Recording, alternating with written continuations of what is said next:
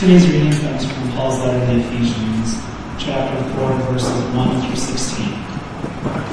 I, therefore, a prisoner of the Lord, urge you to walk in a manner worthy of the calling to which you have been called, with all humility and gentleness, with patience, bearing with one another in love, eager to maintain the unity of the Spirit in the bond of peace. There is one body and one Spirit, just as you were called to the one hope that belongs to your call. One Lord, one faith, one baptism, one God and Father of all, who is over all and through all and in all. But grace was given to each one of us according to the measure of Christ's gift. Therefore it says, when he ascended on high, he led a host of captives that he gave gifts to men. In saying he ascended, what does it mean but that he also descended into the lower regions of the earth? He who descended is the one who also ascended far above all the heavens, that he might fill all things. And he gave the apostles, the prophets, the evangelists, the shepherds and teachers, to equip the saints for the work of the ministry, for building up the body of Christ, until we all attain to the unity of the faith, and to the knowledge of the Son of God, to mature manhood, to the measure of the stature of the fullness of Christ. So that we may no longer be children, tossed to and fro by the waves and carried about by every wind of doctrine, by human cunning, by craftiness and deceitful schemes. Rather, speaking the truth in love, we are to grow up in every way into Him who is the head, into Christ, from whom the whole body, joined and held together by every joint with which it is equipped, when each part is working properly, makes the body grow so that it builds itself up. Father, it's really amazing to me what you are doing in the church. And the thing is that it's not something that we study about that you've done so long ago in some other place. If we would only have the eyes to see, we would see the very fingers of Jesus Christ working among us in this very church, in this very place at this very time. And so I pray that you would help us now. And I pray along with Paul in Ephesians chapter 1 that you would grant us a spirit of wisdom and of revelation and the knowledge of you, having the eyes of our hearts enlightened. May you help us to know what is the hope to which we have been called, and what are the riches of the glorious inheritance in the saints, and what is the immeasurable greatness of your power at work toward us who believe, according to the working of your great might that you worked in Christ when you raised him from the dead and seated him at your right hand in the heavenly places, far above all rule and authority and power and dominion, and above every name that is named, not only in this age, but also in the one to come. And help us to see that you have made him the head over all things, and that you have given him as head over all things to the church, which is his body, the fullness of him who fills all in all. Oh Jesus, please open our eyes now. Please help us not to live in the flesh, but to be alive in the Spirit this day. Help us to see what you're doing. Help us to know how we can join in with you. We trust you for this now, Jesus, in your great and gracious name. Amen. Last week we transitioned in our series on koinonia from the more theological aspects of this doctrine to the more practical aspects of the doctrine. And we began by asking two related questions, important and also related. Number one, now that we've come to know something of what God is up to in building koinonia in the church, we've got to ask the practical question, how does he do it? How does God come to a church like this, in a real place like this, and begin knitting us together into the body of Christ, the bride of Christ, and the temple of the Holy Spirit? How does he do it? And the second related question is, how do we get involved? I was thinking this morning about when Jesus said, I only do what I see the Father doing. And that's really the questions that we're asking. We're asking for eyes to see what the Father's doing, and we're asking him for the grace to get involved. My first answer last week to these questions is that God begins building koinonia in the church by appointing godly leadership in the church and vesting them with authority that is commensurate with the things that he's called them to do. Their authority is not about them. Their authority is about the purposes of God in the church.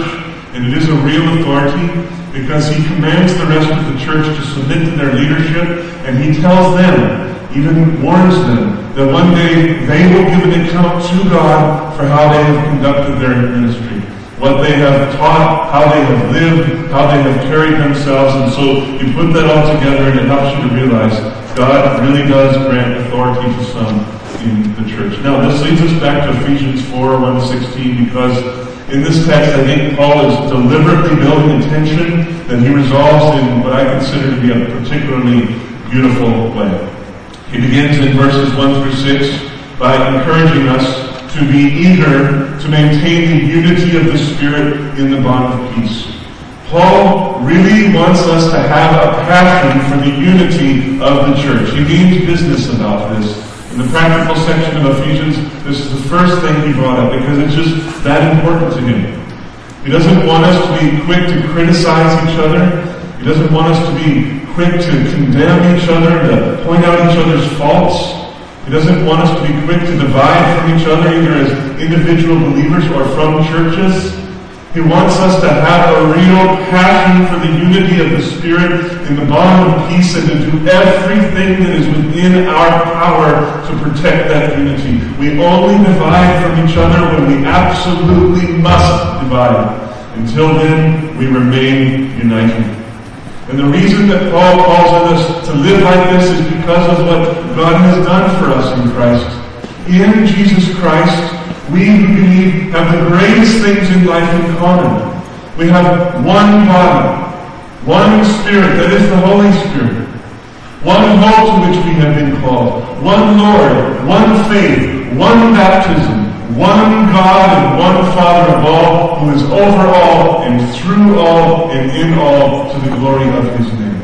Believers across the world are very different from each other in a variety of ways, and yet we share the most important, the most profound things in life in common, and for this reason we have to have a real and deep and lasting passion for one another.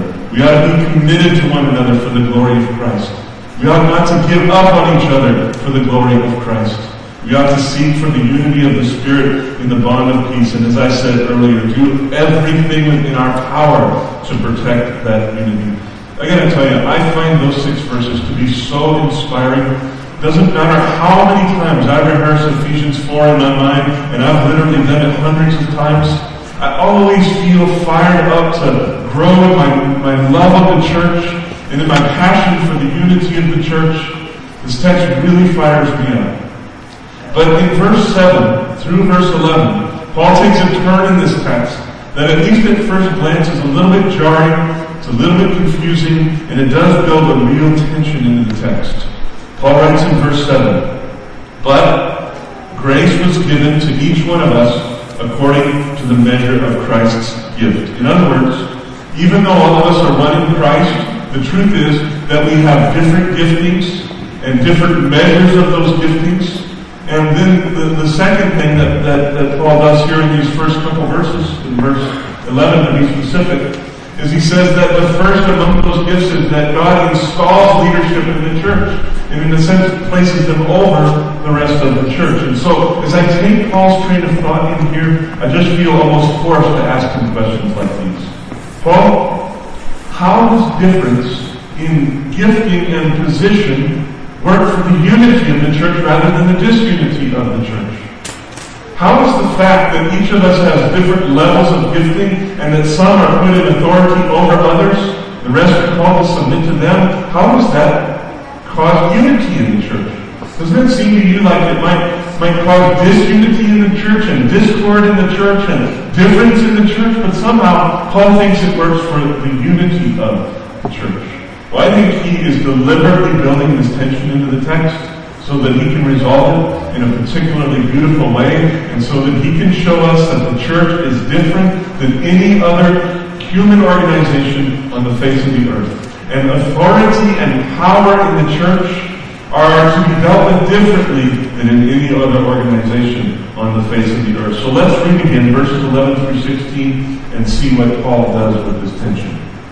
Paul writes, "And he gave the apostles, the prophets, the evangelists, the shepherds, or pastors, and teachers, to equip the saints for the work of ministry, for building up the body of Christ, until we all attain to the unity of the faith and of the knowledge of the Son of God, to mature manhood, to the measure of the stature of the fullness of Christ, so that we may no longer be children, tossed to and fro by the waves, and carried about by every wind of doctrine, by human cunning, by craftiness and deceitful schemes. Rather, speaking the truth in love, we are to grow up in every way into Him who is the head, into Christ, from whom the whole body, joined and held together by every joint with which it is equipped, when each part is working properly, makes the body grow so that it builds up in love.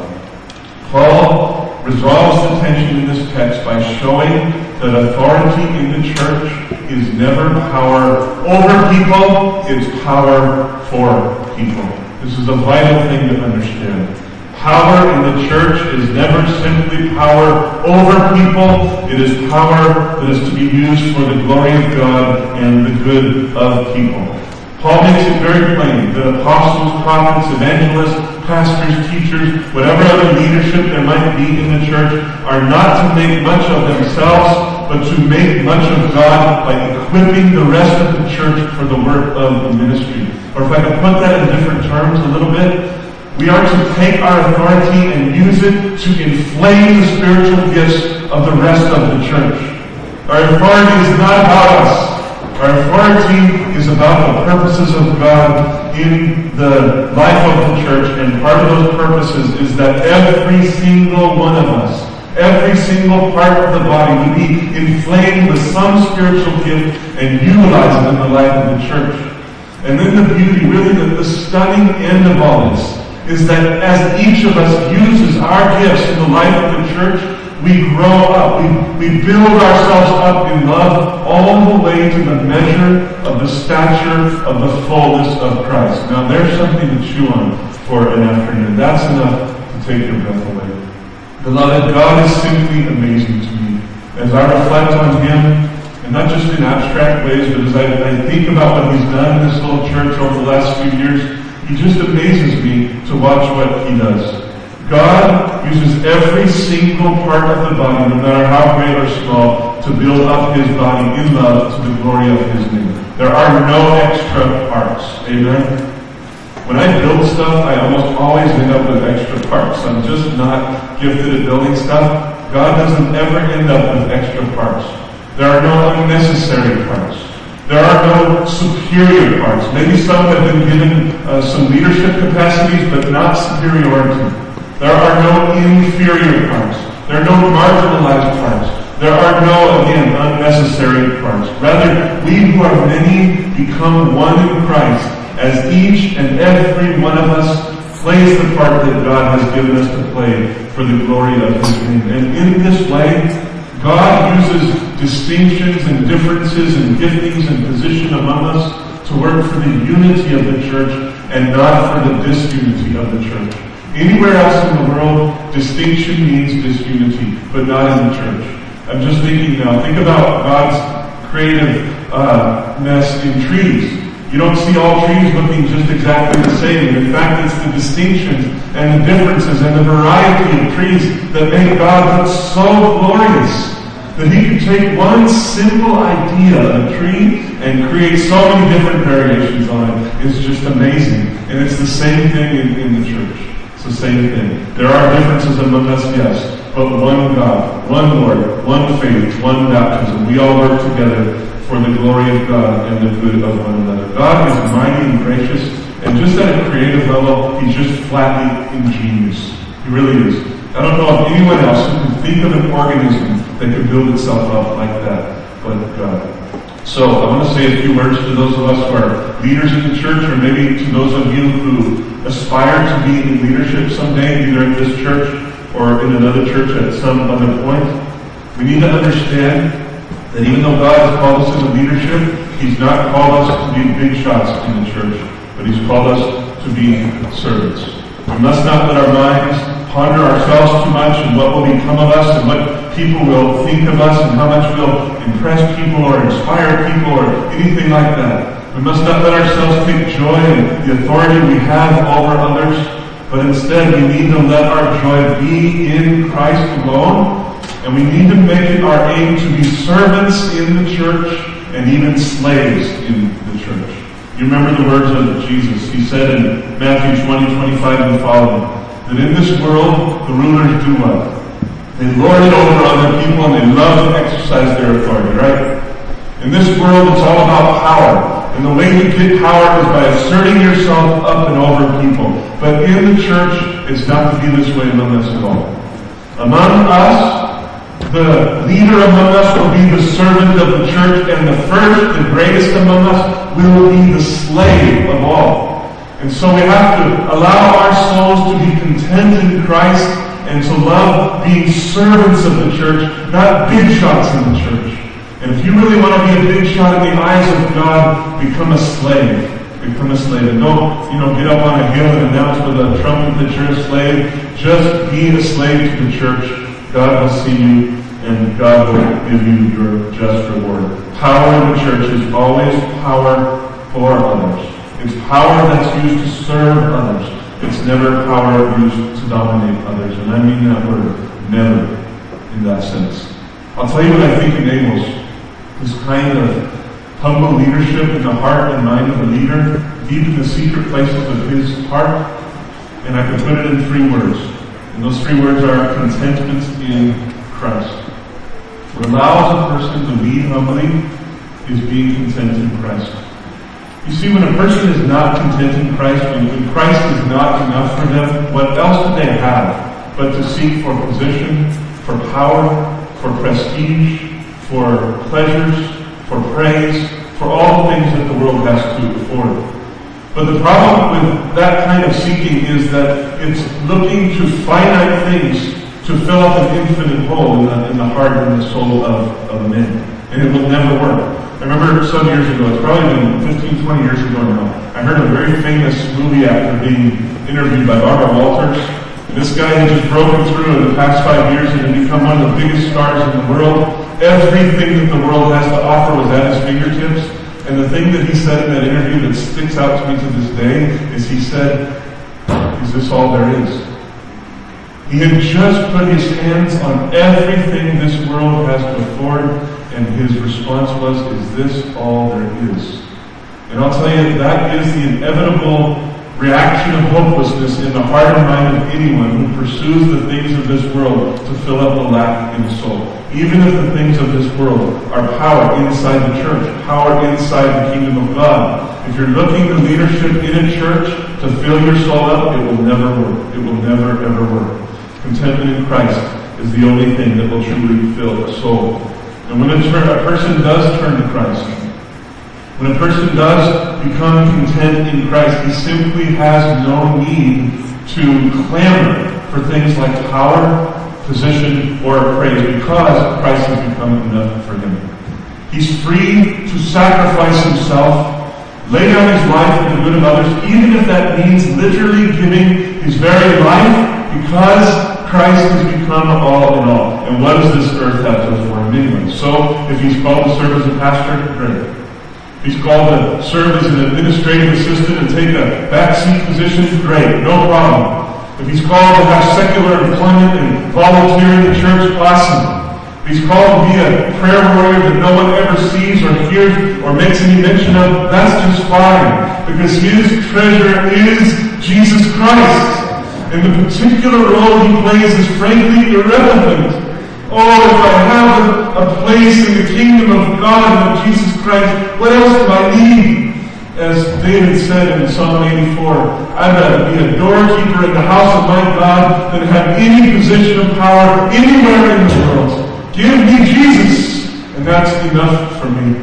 It's that kind of contentment that truly frees a person to lead inside the church for the good of the church and not for the good of his own name. So I say again to those of us who are in leadership, are moving toward leadership, you need to focus above everything in your life on contentment in Christ. I promise you, that is the secret to fruitful leadership in the kingdom of God. Now, to those of us who are called to submit to the authority of God's appointed leaders, and I must pause here to say that's every single one of us. There is no leader in the body of Christ that's not also called to submit to others. And so to all of us who are called to submit to God's appointed leaders, I would say much the same thing. The ability to submit humbly to the leadership God has placed in your life is a fruit of contentment in Christ. When your heart is satisfied in Jesus Christ, you will long to submit to the authorities that He's placed in your life.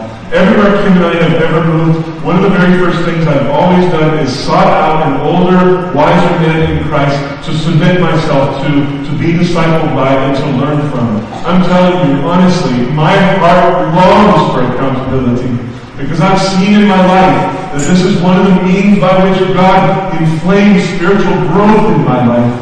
And so when you're content in Christ, submitting to others is no big deal at all, because it's not a psychological thing, you see? It's not a human thing. It's not a power struggle. It's a matter of submitting yourself to the means of Christ in order to do the will of Christ. And so, again, I say to you, content your heart in Him. Take your joy in Jesus Christ, and find it a joy to submit to the leaders that He's put in your life, because He means for your good and not for your harm, right? Jesus uses every aspect of the body of Christ to build us up into the temple of the Holy Spirit and into a bride that He will marry someday. And so, what a joy it is for us to simply submit to Him. Let me ask you again. How does God, our Father, build koinonia in the church? How does He do it?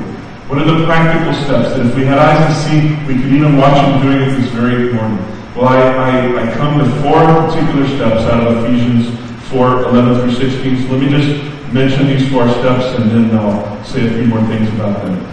Number 1, God begins building koinonia in the church by appointing leaders, vesting them with authority, and commanding the rest of the church to humbly submit to their authority. Number 2, here's where the tension resolves this week. God calls those leaders to humbly use their authority to equip the saints for the work of ministry, or, as I said, to inflame the spiritual gifting in the rest of the church. He calls them to use their authority for the good of others and not for the suppression of others. Number 3, God commands each person in the church to utilize his or her spiritual gifts for the glory of His name and the good of the whole church. And then finally, number 4, as each part plays its part, the body of Christ is built up in love to the measure of the stature of the fullness of Christ, so that we're no longer like children, just tossed to and fro by every wind and wave that comes along, but rather we're like mature adults who can stand against the tide and who can speak the truth in love for the glory of Christ. As God does this, He knits us into the body of Christ. He knits us into the temple of the Holy Spirit. He prepares us to be presented to Jesus Christ as His bride at the end of all things. So, last week I dealt with step 1 of this process and the issue of leadership in the church. This week I want to take the time that we have left and deal with step 2 of this process, or at least begin to deal with it. And I want specifically to answer the question, what does it mean to equip the saints for the work of ministry? Last week we talked about the establishing of leadership. This week we see very clearly that the purpose of that is to equip the saints. So we have to ask the question, what does it mean to equip the saints for the work of ministry? The Greek word for equip means to make something completely adequate, or as one of my other dictionaries put it, to thoroughly prepare someone or something in order to meet demands, particular outcomes that need to be there. So if you think about that a little bit, you can see that there's a wide variety of possible meanings to that word. And in fact, the word gets translated in a variety of ways. Here are a few examples. The word is translated mend, make ready, create, arrange, prepare, perfect, equip, and several other things. So I point that out simply to say this. I think when we think about equipping the saints, I think we probably equate that to training people. Probably if you were pushed to say, what does it mean to equip the saints, you'd probably say training the saints. And of course, training is part of it. But the word is much broader, the concept is much broader, the calling upon the church is much broader. And so what I want to do for the rest of our time is just take us to 4 texts, show you how this word is used in the context of those texts, and draw some conclusions about our life together as a church. So if you will, please turn with me first to 1 Corinthians. We'll be looking at 1 Corinthians chapter 1, verses 4 through 10, but I want to especially draw our attention to verses 9 and 10. Paul writes this: I give thanks to my God always for you, because of the grace of God that was given you in Christ Jesus, that in every way you were enriched in him in all speech and all knowledge, even as the testimony about Christ was confirmed among you, so that you are not lacking in any spiritual gift, as you wait for the revealing of our Lord Jesus Christ, who will sustain you to the end, guiltless in the day of our Lord Jesus Christ. Oh, that is great news. Verse 9, God is faithful, by whom you were called into the fellowship of his Son. That word is koinonia there. God is faithful, by whom you were called into koinonia with his Son, Jesus Christ our Lord. I appeal to you, brothers, by the name of our Lord Jesus Christ, the one with whom you have koinonia, that all of you agree, and that there be no divisions among you, but that you be united and in the same mind and the same judgment. So God has invited us into the fellowship, into the koinonia of his Son, and because of this profound fact, Paul encourages us, he appeals to us, not to be divided from one another, but to be united with one another. That word united in verse 10 is the same word as equipped in Ephesians 4:12. So we could read the text like this: I appeal to you, brothers, by the name of our Lord Jesus Christ, that all of you agree, and that there be no divisions among you, but that you be equipped. That you be united in the sense of being equipped, or equipped in the sense of being united in the same mind and the same judgment. I take from this that part of equipping the saints for the work of the ministry is striving to build consensus among us with regard to truth. To be united in mind and to be united in judgment is to agree with one another about the meanings and implications of truth, and then to love one another, be united with one another on the basis of that truth. And I know that this is the kind of thing Paul has in mind in Ephesians 4, because he says in verse 13 that we will be working on building the body of Christ up until we reach the unity of faith and of the knowledge of the Son of God. This is the end game. That we be united in faith and united in the Son of God, and the knowledge of the Son of God. And so we can say that to equip the saints means in part to help them grow in the knowledge of the wisdom, will, and ways of God, to the end that they're united with one another. To equip the saints is to build up the theological and practical unity among saints. Now, if you'll turn with me, please, to Galatians chapter 6. We'll just be looking at verse 1. So, Galatians chapter 6, verse 1 says this: Brothers, if any of you is caught in any transgression, boy, that's sure a wide swath to paint there. If anyone is caught in any transgression, you who are spiritual should restore him in a spirit of gentleness. That word restore there in this verse is the same as the word equip in Ephesians 4:12. So that another part of what it means to equip the saints is to mend us from the wounds that sin has caused, both past, present, and future. Beloved, when we catch someone in a sin through whatever means, whether we catch them or they come forward, we need to breed in ourselves an instinct not to judge and condemn and cast off, but rather to love and to heal and to restore each other to a right relationship with God and one another. I am not saying that we should take sin lightly. Woe be to us if we ever take sin lightly at this church. But I am saying that we should take it as an opportunity to restore and not to divide.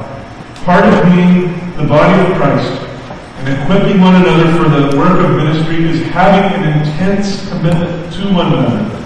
A really intense commitment to one another that does not give up when somebody sins, when somebody falls, when somebody fails. As horrible as sin is, God is actually able to turn it around and make it an occasion by which we can massage the gospel more and more deeply into one another's lives. Do you remember where Paul said in 1 Corinthians 1 verse 8? He said that it's God who's able to sustain us guiltless until the day of Christ Jesus. And when you sin, you are actually in a place to understand with more depth of insight what that actually means. And so I'm not saying that we should all go out and sin, that we could grow in our understanding of the gospel. I'm not saying that. By no means. But I am saying that when we do sin, it becomes an opportunity to understand the gospel in more depth. And helping one another to do that is equipping the saints. So we can say that part of equipping the saints is helping them to understand the depth and the profundity of the gospel by restoring them when they have sinned. Restoration is not a prelude to being equipped. Restoration is being equipped. And so how I pray, in the name of Jesus I pray, that a spirit of mercy and grace and restoration will absolutely reign in this church. I'm telling you, as we help each other overcome our sins, we will be equipped for the work of the ministry. Now, thirdly, turn with me please to 1 Thessalonians. We'll be looking at chapter 3, verses 9 through 10. It's 1 Thessalonians, chapter 3, verses 9 through 10. Here's what Paul writes. He's just been praising the Thessalonians for their endurance and for their willingness to put up with suffering and difficulties for the sake of the name. And then he says, "For what thanksgiving can we return to God for you, for all the joy that we feel for your sake before our God, as we pray most earnestly night and day that we may see you face to face and supply what is lacking in your faith." That word supply there in verse 10 is the same as the word equip in Ephesians 4:12. So that another part of equipping the saints is supplying what lacks in their faith. Now, there are two sides of faith that are very deeply interrelated, but two sides, belief and trust. So when you think faith, think belief in God and trust in God. They're very much interrelated to each other. To equip the saints for the work of ministry, then, is to supply what's lacking in people's belief. In other words, it's adding to their knowledge base. In order to equip the saints, we must teach and teach and teach and teach and teach, because we're a people of truth. And so to be built up in truth, we have to learn the truth. And then the other side of that is that we have to build people up in their affection for God and their ability to trust in God. Beloved, God is not just a subject to be studied, right? We don't just study Him. He's our Father. He's our Father. And so the reason we seek to grow in the knowledge of God is so that we can grow in the love of God. And as we grow in the love of God, we can grow in the trust of God. It's really that simple. Theology leads to doxology, the old saying says. Growth in understanding ought to lead to growth in worship, growth in trust, growth in hope, growth in faith, because God is a real God. He's not just a subject to be studied. So, it's important that we teach, but it's important that we not just become a bunch of theological eggheads. If we know all the right answers to all the right questions, but we don't know God, we're nothing, right? And so we have to both grow in knowledge and grow in love of God. And therefore we can say that part of what it means to equip the saints is to build up their base of knowledge to the end that they can both love and trust God. God's not a generic God, right? When people talk about God in a generic sense, I always have a hard time knowing how to respond to them, because He's not a generic God. He's not whoever we want Him to be or whoever we think He is. God is who God is. And He's revealed Himself in very particular ways in the Bible. And so there's no other way to come to love Him if you don't also strive to come to know Him. Theology in the church is not a peripheral matter. It is such a tragedy in the evangelical church today that theology is being marginalized, because when you marginalize that, you literally marginalize the ability to love God as He is. We have to come to know Him as He is so that we can love Him as He is. But we can't only seek to be eggheads. We've got to seek to be lovers of God. By the way, one more thing that I want to point out in this text, something that seems very significant to me, is that Paul wanted to equip these Thessalonians face to face. really hit me this week. That he didn't just write a really, really long letter and say, this is my equipping of you for the work of the ministry. He wanted to do this face to face. He wanted to be incarnated with them. He wanted to be right up close and personal. And so I think it's a great thing that we read books. I read a lot of books. I learn a lot from mentors through books. It's good that we listen to CDs and MP3s and radio programs and hear sermons from all these great preachers. It is a good thing. But I hope to God that we'll understand that that's always going to be a supplement to our faith. It's always going to be a supplement to the equipping process. God has designed us to be equipped face to face. We need each other. He's knitting us together in very personal ways, and you can't do that over the airwaves. You have to be face to face with one another. So indeed, enjoy all the resources that this world affords you. We have more access to good resources now than ever, that's for sure. But understand, you will never come into the fullness of what God has for you until you are being equipped face to face. You really have to have that.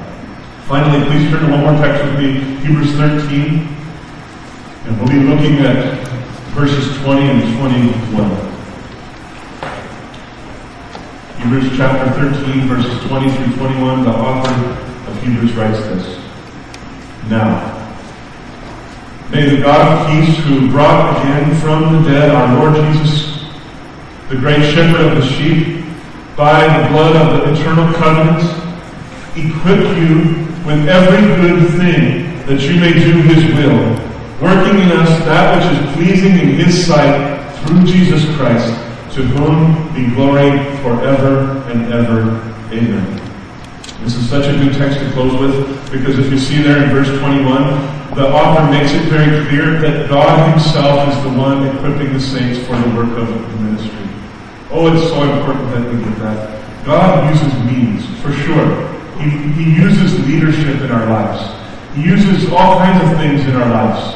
But the thing we have to understand is that each of us are priests before God. We believe in something called the priesthood of all believers. You don't need me to get to God. You don't need a priest to get to God. Jesus Christ is your priest, and he is God. And so each of us has direct access to God, and the truth of the matter is that even though God uses means, he is directly equipping each and every single one of us for the work of the ministry. Oh, that's a beautiful thing to ponder. And it leads me to this conclusion, that the secret of truly being equipped for the work that God has for each and every single one of you to do is learning how to have intimacy with God. The way to finally be equipped at the end of the day is to learn to draw near to God, to listen to him, to learn from him, to love him, to submit yourself to him, to obey him, to walk with him, to be like your Lord and say, I only do what I see my Father doing. I'm telling you, if you will learn the secret of having intimacy with God, you will learn the secret of being equipped for the work of the ministry. In fact, there's no other way. All of our work as leaders in this church will basically be directed toward that one thing, causing all of us to draw near to God on a daily basis and look to him and learn from him and submit ourselves to him. He finally, at the end of the day, is the only one that can equip the saints, because it's a spiritual work. It's really a miraculous work. Even simple things like serving a meal, but doing it for the glory of Jesus Christ, that's a miracle that can only be granted from God the Father. So let's always remember at Glory of Christ that in truth there's one equipper at this church, and his name is the Lord God Almighty. His name is Jesus Christ. Amen? One more thing I want to point out about this text is that it makes very clear that the work of ministry is equal to doing the will of God. To do the work of ministry is to do the will of God. And so that is the end game of equipping the saints. What we're trying to do is prepare people to submit themselves to God. And this kind of adds one more aspect to the whole thing of equipping, because in order to do the will of God, you have to grow in some practical ministry skills. What I mean by that is it takes some skills to preach. It takes some skills to sing. It takes skills to serve. It takes skills to lead a ministry. It takes skills to be a missionary. It takes skills to be a prayer warrior. There are a whole number of just practical skills that every single one of us needs. And so we can say finally that part of what it means to equip the saints is to help them grow in their practical skill set, because it takes such skills to do the will of God. Now let me close very quickly by putting all this together and putting it into one big definition. This is a long sentence, but I was glad to put a long sentence before you because I really do hope that this sentence will govern our ministries for many years to come. So, here's the sentence. My conclusion from all this study. To equip the saints for the work of the ministry is to do three things. Build up their knowledge base, breed in them a passionate love for God and others, and train them in practical skills so that they might do the will of God for the glory of His name and the good of the church. To equip the saints for the work of the ministry is to build up their base of knowledge, to breed in them a passionate love for God and others, and train them in practical skills that they might do the will of God for the glory of His name and the good of others. Or if I can reduce all of that to just three words, I think to equip means to build ourselves up in truth, love, and skills. Truth, love, and skills. If you remember those three words, it pretty much summarizes the whole thing. To equip the saints is to build them up in truth, love, and skills. Now, that kind of equipping isn't a once-for-all event. That kind of equipping is a lifelong process, right? I feel every day like I'm growing in truth, I'm growing in love, I'm growing in skill, and this is going to happen for the rest of my life and the rest of your life. And so, at Glory of Christ, next week I plan to lay out before you how we envision just practically training people, equipping people for the work of the ministry. But I'll tell you, at Glory of Christ, we see this as a lifelong process. We don't see this as some little class or seminar that we can just zip you through and then look at you and say, you're equipped for the work of the ministry. It doesn't work that way. Equipping is a lifelong process because learning to love God is a lifelong process. So, as I said, next week we'll talk more about those particulars, but for now, let's set our hearts on what it means to be equipped on truth, love, and skills, and pray that God will grant us understanding. Let's pray. Our Father, I am so grateful for Ephesians 4, 1 through 16, and you know that that's true, Father. You know my secret meditations on that passage for the last 2 or 3 years, in fact. You know how much it delights my heart and inflames my spirit for you and causes me to have joy in you. But I pray now, Father, that you would take these things and make them real among us. Make them live among us. Take them from theoretical and theological things, Father, and please grant us the kind of insight that causes each person in this church to begin playing their part. You have custom designed a part for every single one of us. So, Father, give us insight into what that is, and please give us power to play that part. For the glory of your name and the good of the whole church, we pray.